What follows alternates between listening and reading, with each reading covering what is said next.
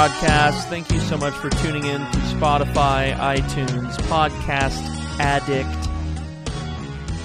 Anchor.fm. If you're watching here on YouTube, please do not forget to smash the sub button, that big red button just south of the video there, down below, underneath, and that bell for continued notifications so that you are notified when new content arrives on the channel. Continuing on through our differences series, or I guess I've labeled it on the channel, What's the Difference? That's the playlist name.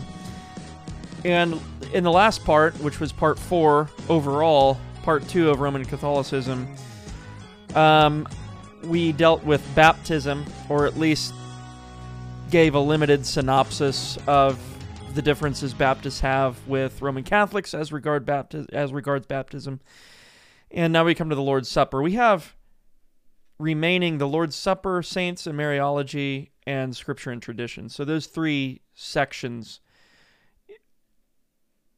is what we have left. And so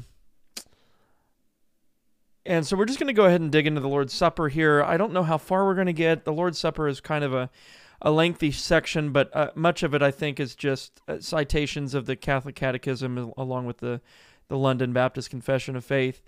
I don't know if we'll get through all 3 of these sections today.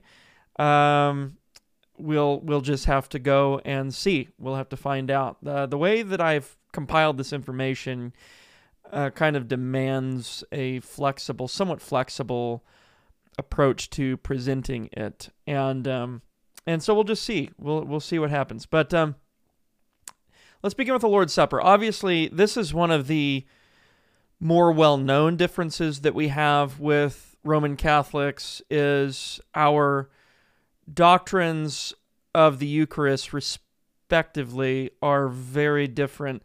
This was a rather contentious subject during the time of the Reformation. Even in the first generation of the Reformation, it was a subject that was highly contested by the Reformers, and even the Reformers, especially in the earlier years, did not agree amongst themselves as to the doctrine of the Lord's Supper. And what you have early on is a mixture of all sorts of things on the Protestant side.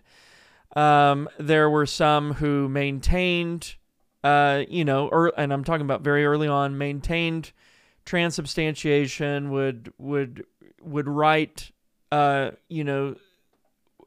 the lines of still affirming something like transubstantiation. Then you had the Lutherans who, with Luther, began to pull away from transubstantiation and went for a doctrine of what's called consubstantiation. That's another subject to talk about altogether. We won't really get into that. And then the Reformed eventually came to understand the Lord's Supper as taught in Scripture to be what some have called since suprasubstantiation, which maintains a real presence of Christ in the supper, but that presence is, of course, not carnal. That's the key distinction. So let's go ahead and jump into this. I've had some criticism on this series already that will say things. Well, one criticism has been along the lines of, and this was with regard to the Eastern Orthodox Church, there are several catechisms published. Why are you reading theologians when it comes to Eastern Orthodoxy? Was the implied question. And I would just say I'm aware of the catechisms. The catechisms emphasize different things. And not only that, but because the last formal, basically ecclesiastical practice or mechanism that would facilitate any kind of binding authority happened in the 8th century for Eastern Orthodoxy, there has been a lot of diversity since. So it's not as if those catechisms do not necessarily, while they might represent some things across the board. Not everything in those catechisms are going to be applied the same way across the board. And that's just the inevitable result of not having something like a universal bishop like Roman Catholicism does. Roman Catholicism can barely apply anything consistently across the board, let alone a tradition that has a multiplicity of autocephalous churches that are no longer formally governed by patriarchs, and metropolitans are even an honorary title to some extent. And so I all that to say is I was aware of the catechisms. It would be nice to be able to have a discussion about the catechisms. I'm limited in terms of what kind of content I can present here. But also know that the catechisms are also not going to envelop everything about the formal teaching, if there was such a thing, in Eastern Orthodoxy. When it comes to Roman Catholicism, I had just the opposite criticism, which was, why don't you ask somebody what they believe instead of, oversimplifying things and passing over certain things? You should just ask somebody what they believe. The funny thing about Roman Catholicism and Roman Catholics is whenever I have gone off the theology that has been communicated to me by a person, a theologian or a layperson in Roman Catholicism, I'm told by others that, well, those are just theologians. You actually need to consult the formal canons of the church to determine what Roman Catholicism holds. So that's what I'm doing in this series, is I'm going through the Catechism of the Catholic Church, because the last thing I would want to do is misrepresent the formal position and skew that understanding with the opinion of a single person or a single couple of people or whatever. So we're using the Catechism of the Catholic Church here. So all that to say, let's jump into the Lord's Supper, what Rome believes. So beginning with the Catholic Catechism, section 2, I think it's chapter 2. I don't think it's article 3 of, let's see, what I would like to do is, so when I actually cite these quotations, the difficult thing to do is to get it straight with the format. Okay, with the flow of the actual catechism. So it would be, let's see here. Sorry, guys. So it would be a Catholic Catechism, Part 1, Section 2, Chapter 1, Article 3, and it's number 1367. Again, this is on the Lord's Supper. It says, the sacrifice of Christ and the sacrifice of the Eucharist are one single sacrifice. All right, so already you have a sacrificial view of the Eucharist because it's being identified in some way with the sacrifice of Christ itself. The victim is one and the same, it says. The same now offers through the ministry of priests, who then offered himself on the cross. Only the manner of offering is different. In this divine sacrifice, which is celebrated in the Mass, the same Christ who offered himself once in a bloody manner on the altar of the cross is contained and is offered in an unbloody manner. That is, in the Eucharist. So just a couple of things here. Already you can see some differences between Baptists and Roman Catholics. We've already covered the idea of the priesthood of believers. One of the issues that I have with iconography, with praying to saints, with a priesthood in general within the church, and with the way in which the Eucharist is described as a sacrifice, is that essentially what's happening is we have a mediator between man and God, or God and man. That's the Lord Jesus Christ. And it seems to be the case that what Rome has done is they've set up yet another mediator between us and Christ. So not only it's almost as if we're not able to have a mediation between God and man via Christ.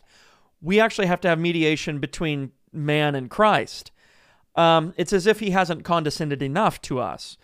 And so there need be a priesthood that mediates between us and our Lord.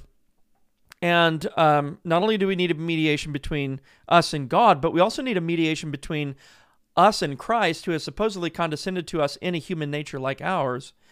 And so that's an issue we could continue to go into, because the Apostle Paul clearly tells us that there is but one mediator. But I haven't gotten to what Baptists believe yet. I'll get into some of that when we get there. But note a few things about this paragraph. That in this paragraph you have it's not, now what we want to do is we want to represent the other side fairly. And oftentimes what's said about Rome is that they believe in a re-sacrifice of Christ. That's not entirely true. And so some people will say, well, they re-sacrifice Christ, or they offer repeated sacrifices.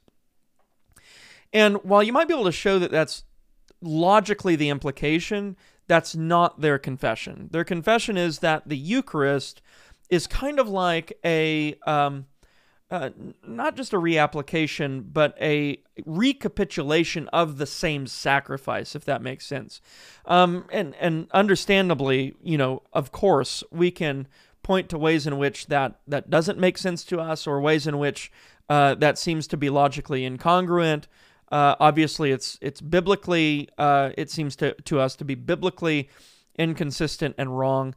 And so, but it's important to at least represent what they confess. So note that Rome believes the Eucharist, or the Lord's Supper, what we call the Lord's Supper, is nothing else than a recapitulation of the same sacrifice in an unbloody mode. All right, so that's what I want us to notice with that paragraph. They move forward in the Catechism, same place. It's even chapter 1. But this time it's still Article 3, but it's number 1374, says, the mode of Christ's presence under the Eucharistic species is unique. It raises the Eucharist above all the sacraments as the perfection of the spiritual life and the end to which all the sacraments tend. In the most blessed sacrament of the Eucharist, the body and blood, together with the soul and divinity of our Lord Jesus Christ, and therefore the whole Christ, is truly, really, and substantially contained. This presence is called real, by which is not intended to exclude the other types of presence, as if they could not be real too, but because it is presence in the fullest sense, that is to say, it is a substantial presence by which Christ, God and man, the full person, makes himself wholly and entirely present. Okay, this is the doctrine of transubstantiation. Transubstantiation holds that though the accidents of the bread and the wine remain the same, that is, they maintain their appearance, they maintain their texture, their taste, and so on, yet the substance has been changed into the body and blood of Christ. It is raised, it says, it raises those elements to a higher level in transubstantiation. So there is a change of substance in the Eucharist that takes place. All right, that's the idea of transubstantiation. There's a change of substance that takes place. Everything continues to look the same, taste the same. That's its accidents, but the substance has changed. And so objectively, when you take of the Eucharist, whether you're a believer or an unbeliever, you're objectively eating substantially the body and blood, eating the body and drinking the blood of Christ. They go on to say, it is by the conversion, all right, transubstantiation, it is by the conversion of the bread and wine into Christ's body and blood that Christ becomes present in this sacrament. The Church Fathers strongly affirmed the faith of the Church in the efficacy of the Word of Christ and of the action of the Holy Spirit to bring about this conversion. Again, that's from chapter 2, or part 1, or part 2, chapter 2, chapter 1, article 3, and number 1375.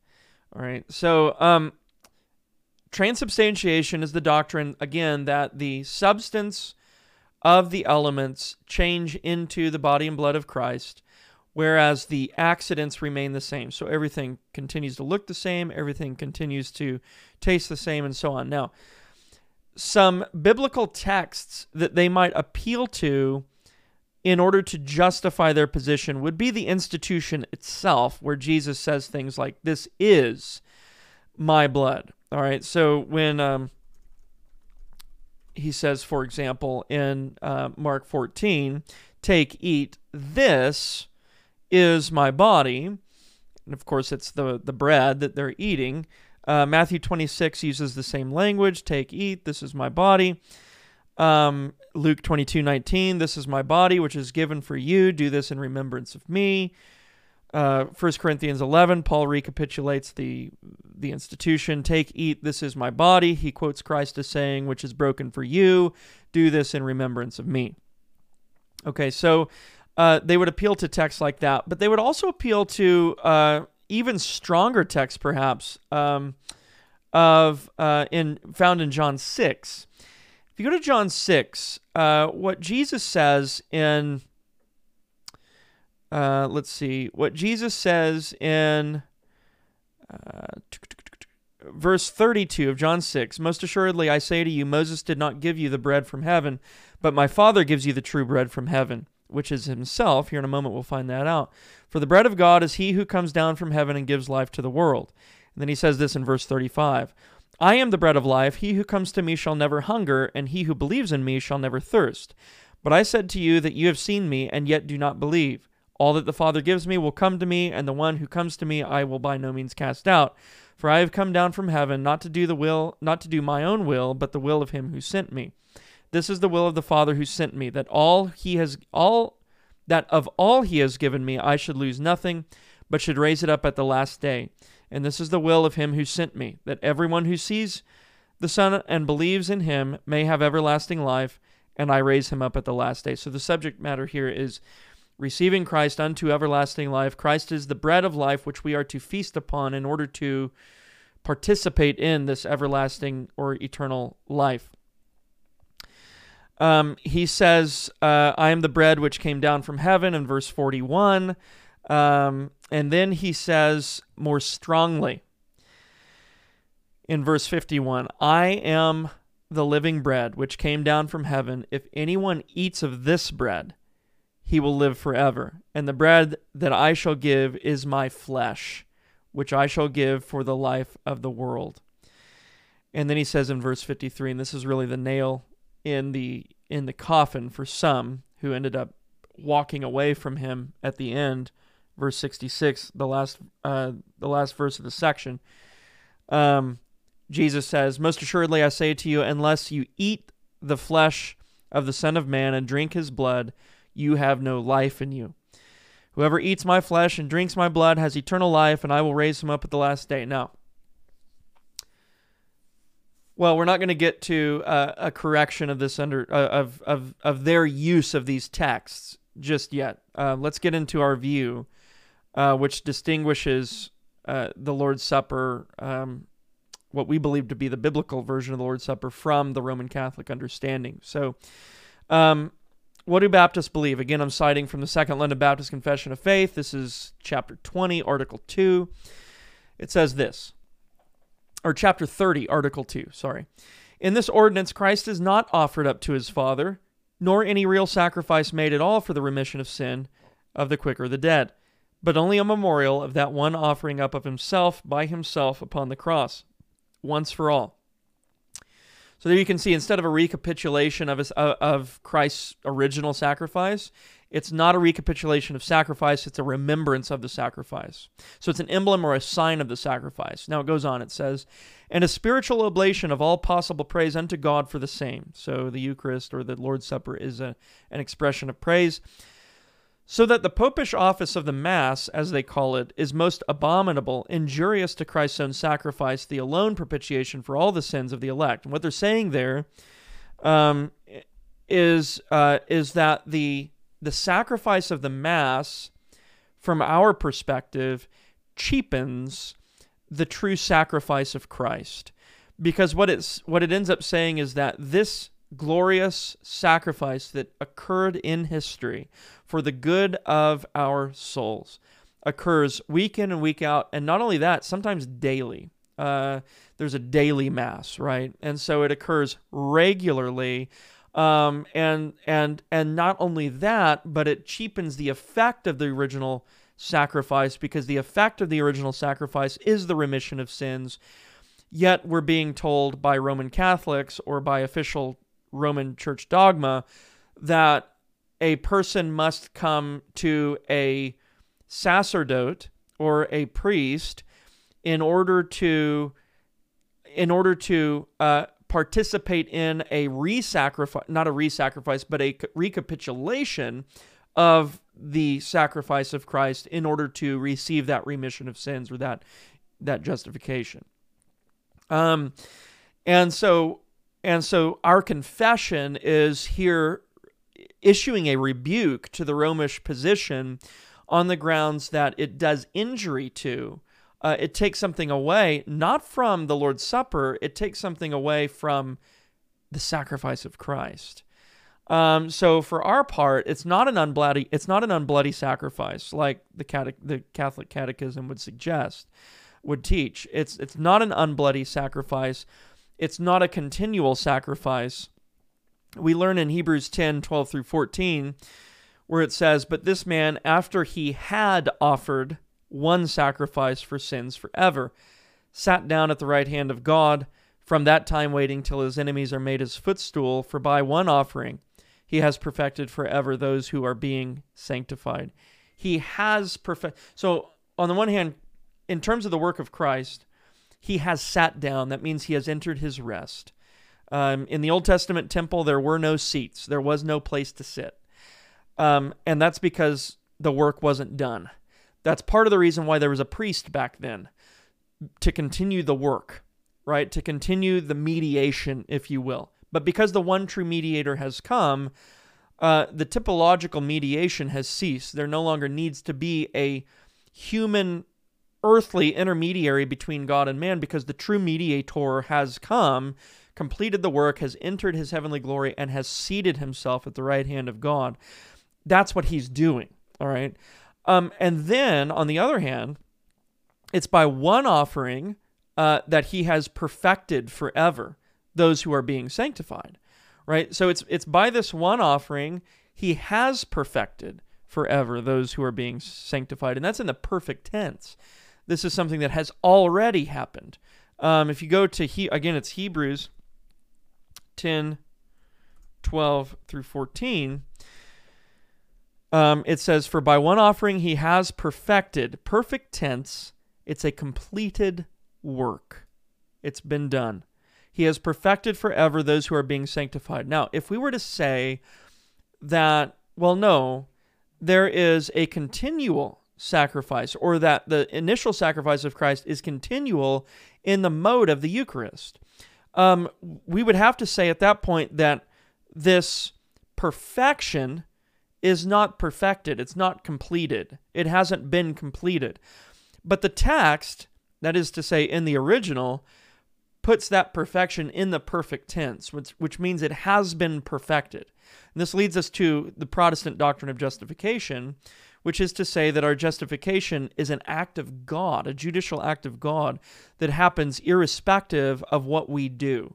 All right, it happens a priori, if you will, or before any works have come into the picture of consideration in terms of our judgment and in terms of our justification.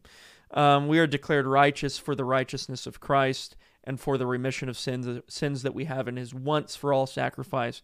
It's not a continual sacrifice. If it was a continual sacrifice that we needed, then there's no sense in which we could say we have been perfected, if that makes sense. Yet Hebrews 10:14 seems to argue otherwise. The chapter 30, article 6 of the Second London Confession goes on to say, "That doctrine which maintains a change of the substance of bread and wine, transubstantiation, into the substance of Christ's body and blood, commonly called transubstantiation, by consecration of a priest, or by any other way, is repugnant not to Scripture alone, but even to common sense and reason, overthroweth the nature of the ordinance, and hath been, and is, the cause of manifold superstitions, yea, of gross idolatries." And the idea of the gross idolatries. What's being said here is that if the bread and the wine substantially change into Christ corporeally, then they must be worshipped. They must be worshipped. And so what the confession is getting at here is that if they must be worshipped, essentially what you're saying is bread and wine must be worshipped because the bread and wine is Christ. And so it leads to idolatry of a created thing, of a creature, bread and wine, and an exaltation and a veneration that goes beyond how those things ought to be treated. Of course, there ought to be reverence for the supper and the institution and so on. But to say that the bread and wine just is Jesus upon consecration is to actually burden the conscience with worship. It must be worshipped. It's not just that it can be worshipped. Those elements must be worshipped if they really are Christ. Now, the other thing is the concept of iconography comes into this, where it's often argued that we worship through means. We're not directly in the presence of God. We worship through means. We are brought nearer to God through this image, right? Which is, of course, rejected for our part, and we believe it's patently unbiblical. But they might turn around and say, with regard to the Eucharist, well, it's not idolatry because it's not the bread and the wine themselves that you're worshiping. It's Christ. But it is the bread and the wine themselves that you're worshiping. If indeed the bread and the wine have been changed substantially into the body and blood of Christ, yet accidentally has remained the same, how can you separate the bread and wine from the true object of your worship, if indeed your worship depends on the bread and wine to be there in the first place, right? So that's why that particular article or paragraph in the confession charges idolatry to the Romish Mass. Moving on, just to kind of continue on that point, Scripture does not teach substantial transformation. Even when we look at the text that we looked at, John 6, for example, the strongest language in Scripture there is, perhaps, concerning the eating of the flesh of Christ and the drinking of the blood of Christ. They would connect that, of course, to the institution of the Lord's Supper, and they'd say, look, connecting John 6, they would go to John 10, or not John 10, I'm sorry, where, let's see, they would go to, I got my outline mixed up here, per the usual, maybe contextualizing the later institution of the Lord's Supper with John 6, they would turn to something like Mark 14 or Luke 22 or 1 Corinthians 11, this is my body, where Christ says that. They would link that back to John 6, and they would say, well, look, reading this literally, they're actually employing an ultra-literal hermeneutic here, and they would say, reading this literally, you would need to understand the actual bread. It's an indicative statement. You would need to understand the actual bread that Jesus is holding up and saying and commanding his disciples to eat, as the body of Christ itself. It's a clear statement. Jesus is clearly telling us that that's the case. This is my body. Take and eat. And upon a surface level understanding, you would be like, well, yeah, of course. But of course, that kind of a rigid literalism cannot be consistently applied across the board, across the text in general. And the other thing that we'd want to point out is that the body of Christ, like as he said in Luke 22:19 and 1 Corinthians 11:24, as he said, this is my body, obviously his body is right there before his disciples, and he's holding bread. And So they would not be thinking, if they're looking at Jesus, Jesus is holding this bread.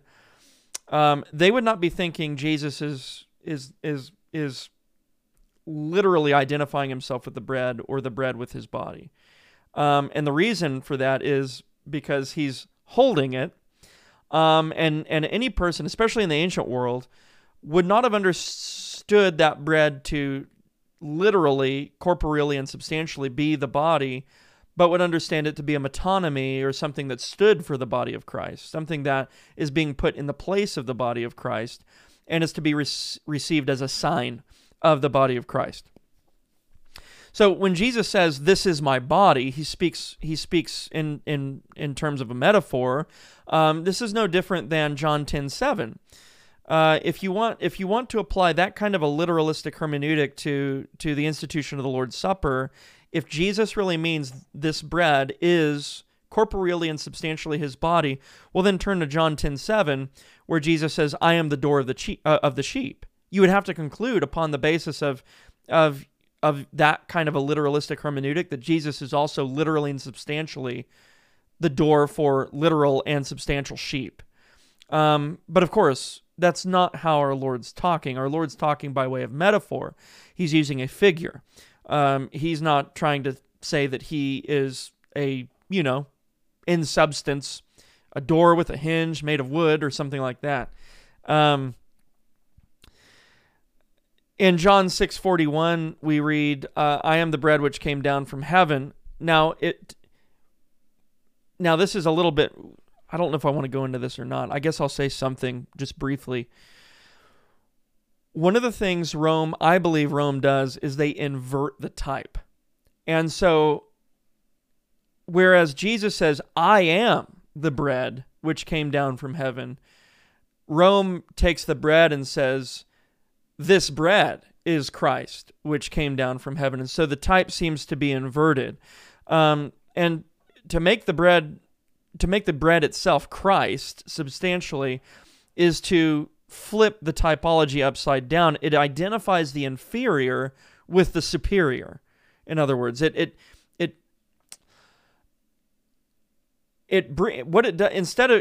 of course, the claim is that we raise the Eucharist is raised up to the level of Christ, but really, in practicality, what it does is it takes Christ and rips him down. It inverts the typology, right? Whereas now Christ seems to be serving the Eucharist doesn't seem to be serving Christ, if that makes sense. There's more that could be said on that, but that's just more by way of comment to get your wheels turning. Think about that. You might not agree with that approach, and of course, if you're Roman Catholic, you most certainly don't. Although I hope it would at least get some gears churning. Just the last thing I'll say on this is that our Lord is the bread of life. In John 6:48, we learn that, and that has to be other than the bread of the Eucharist. The reason it has to be other than the bread of the Eucharist is because in John 6:58, it says, "He who eats this bread will live." So you go to John 6, verse 58. In John 6:58, it says, "This is the bread which came down from heaven, not as your fathers ate the manna and are dead. He who eats this bread will live forever." And of course, there are those who eat that bread who do not, right? There are those who eat that bread who do not receive eternal life.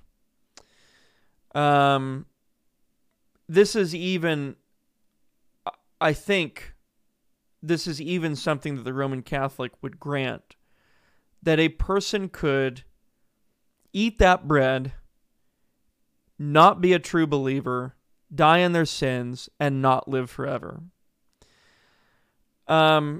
But if that's the case, and again, the bread is identified with the body and blood of Christ. The bread is identified with, the bread and the wine are identified with the body and blood of Christ. The bread and the wine just are Christ upon the consecration. And Jesus says it. If man eats this bread, he's going to live forever. The reality is that not everybody who eats the bread lives forever. And so, the idea here needs to be, the sense here needs to be understood as being spiritual. This is the bread of life. The Eucharist, or the bread in the Eucharist, cannot be the bread of life because the bread in the Eucharist does not necessarily result in life, if that makes sense. Christ is the bread that always results in life without fail, no matter what. All right, and so just one more thing on the Lord's Supper. Whew, we're already at 35 minutes. Chapter 30, Article 7. Worthy receivers outwardly partaking of the visible elements in this ordinance do then also inwardly by faith, really and indeed, yet not carnally and corporeally, but spiritually receive and feed upon Christ crucified and all the benefits of his death, the body and blood of Christ being then not corporeally, or carnally, but spiritually present to the faith of believers in that ordinance as the elements themselves are to their outward senses. So, during the Reformation, there were three main views. The Lutheran view, which is consubstantiation, the presence of Christ is not local or corporeal, it's illocal, but it's nevertheless there. You had the Zwingliite view, which is which would be a memorialist view, which denies the real presence of Christ in the supper. And then you have the Reformed view, the view that makes it into the Confessions, that states that no, there is a real presence of Christ. The language in Scripture is strong enough for that, but it's not. But what's the mode of that presence? It's not substantial in the sense of corporeal substantiality. That is to say that the bread and the wine do not change into the body and blood of Jesus. The presence of Christ is spiritual. It's a spiritual communion that Christ has with his people in the Lord's Supper, and it's beneficial to the participants only if they approach the supper by faith. In other words, they only partake of Christ by faith. So it's not as if, in Roman Catholicism, if you partake of the Eucharist, regardless of whether or not you have faith, you partook of Christ. And here in this view, we would want to say, in the confessional view, the only way you're going to partake of Christ is by faith. Whatever is not of faith, Paul says in Romans 14, is sin. And so it must be by faith that we approach the Lord's Supper. And John Calvin described faith as the mouth which receives Christ spiritually. It's the mouth of the soul, if you will. So there's an outward sign, us eating the bread and drinking the cup, of an inward reality that's taking place by means of faith that the Spirit works in us. And just as we say that Christ comes and dwells in our hearts spiritually, we say that, right? In regeneration, Christ comes at that point to dwell in our hearts through his Spirit. Well, the same way, Christ communes with us and is present with us in a very unique sense in the Lord's Supper by virtue of the Spirit through the faith of the believer. Okay, so there's no corporalness, there's no carnality in that. It's a spiritual presence. So remember in an earlier part we talked about ex opere operato, which is the work worked. The presence of Christ isn't there simply because the bread and the cup have been consecrated, nor simply because the bread and the cup are present. The presence of Christ is there to those who have faith. In other words, those with faith come into the presence of Christ by faith in the Lord's Supper. Might be a better way to put it. Guys, I think we're going to have to table this one as its own separate part. We still have saints and Mariology as the next section. We're going to get into this idea of praying to saints and Mariology with that. And then after that, we have Scripture and tradition. I want to spend a decent amount of time on those sections, and I also don't want to produce, content that's too long, and we're already here at 40 minutes. So I'm going to go ahead and cut it off here. If this video was helpful to you, please consider subscribing to the channel, firstly, and then sharing this episode. Give it a thumbs up. If you have any suggestions, let me know in the comments. God bless you guys. Have a good one.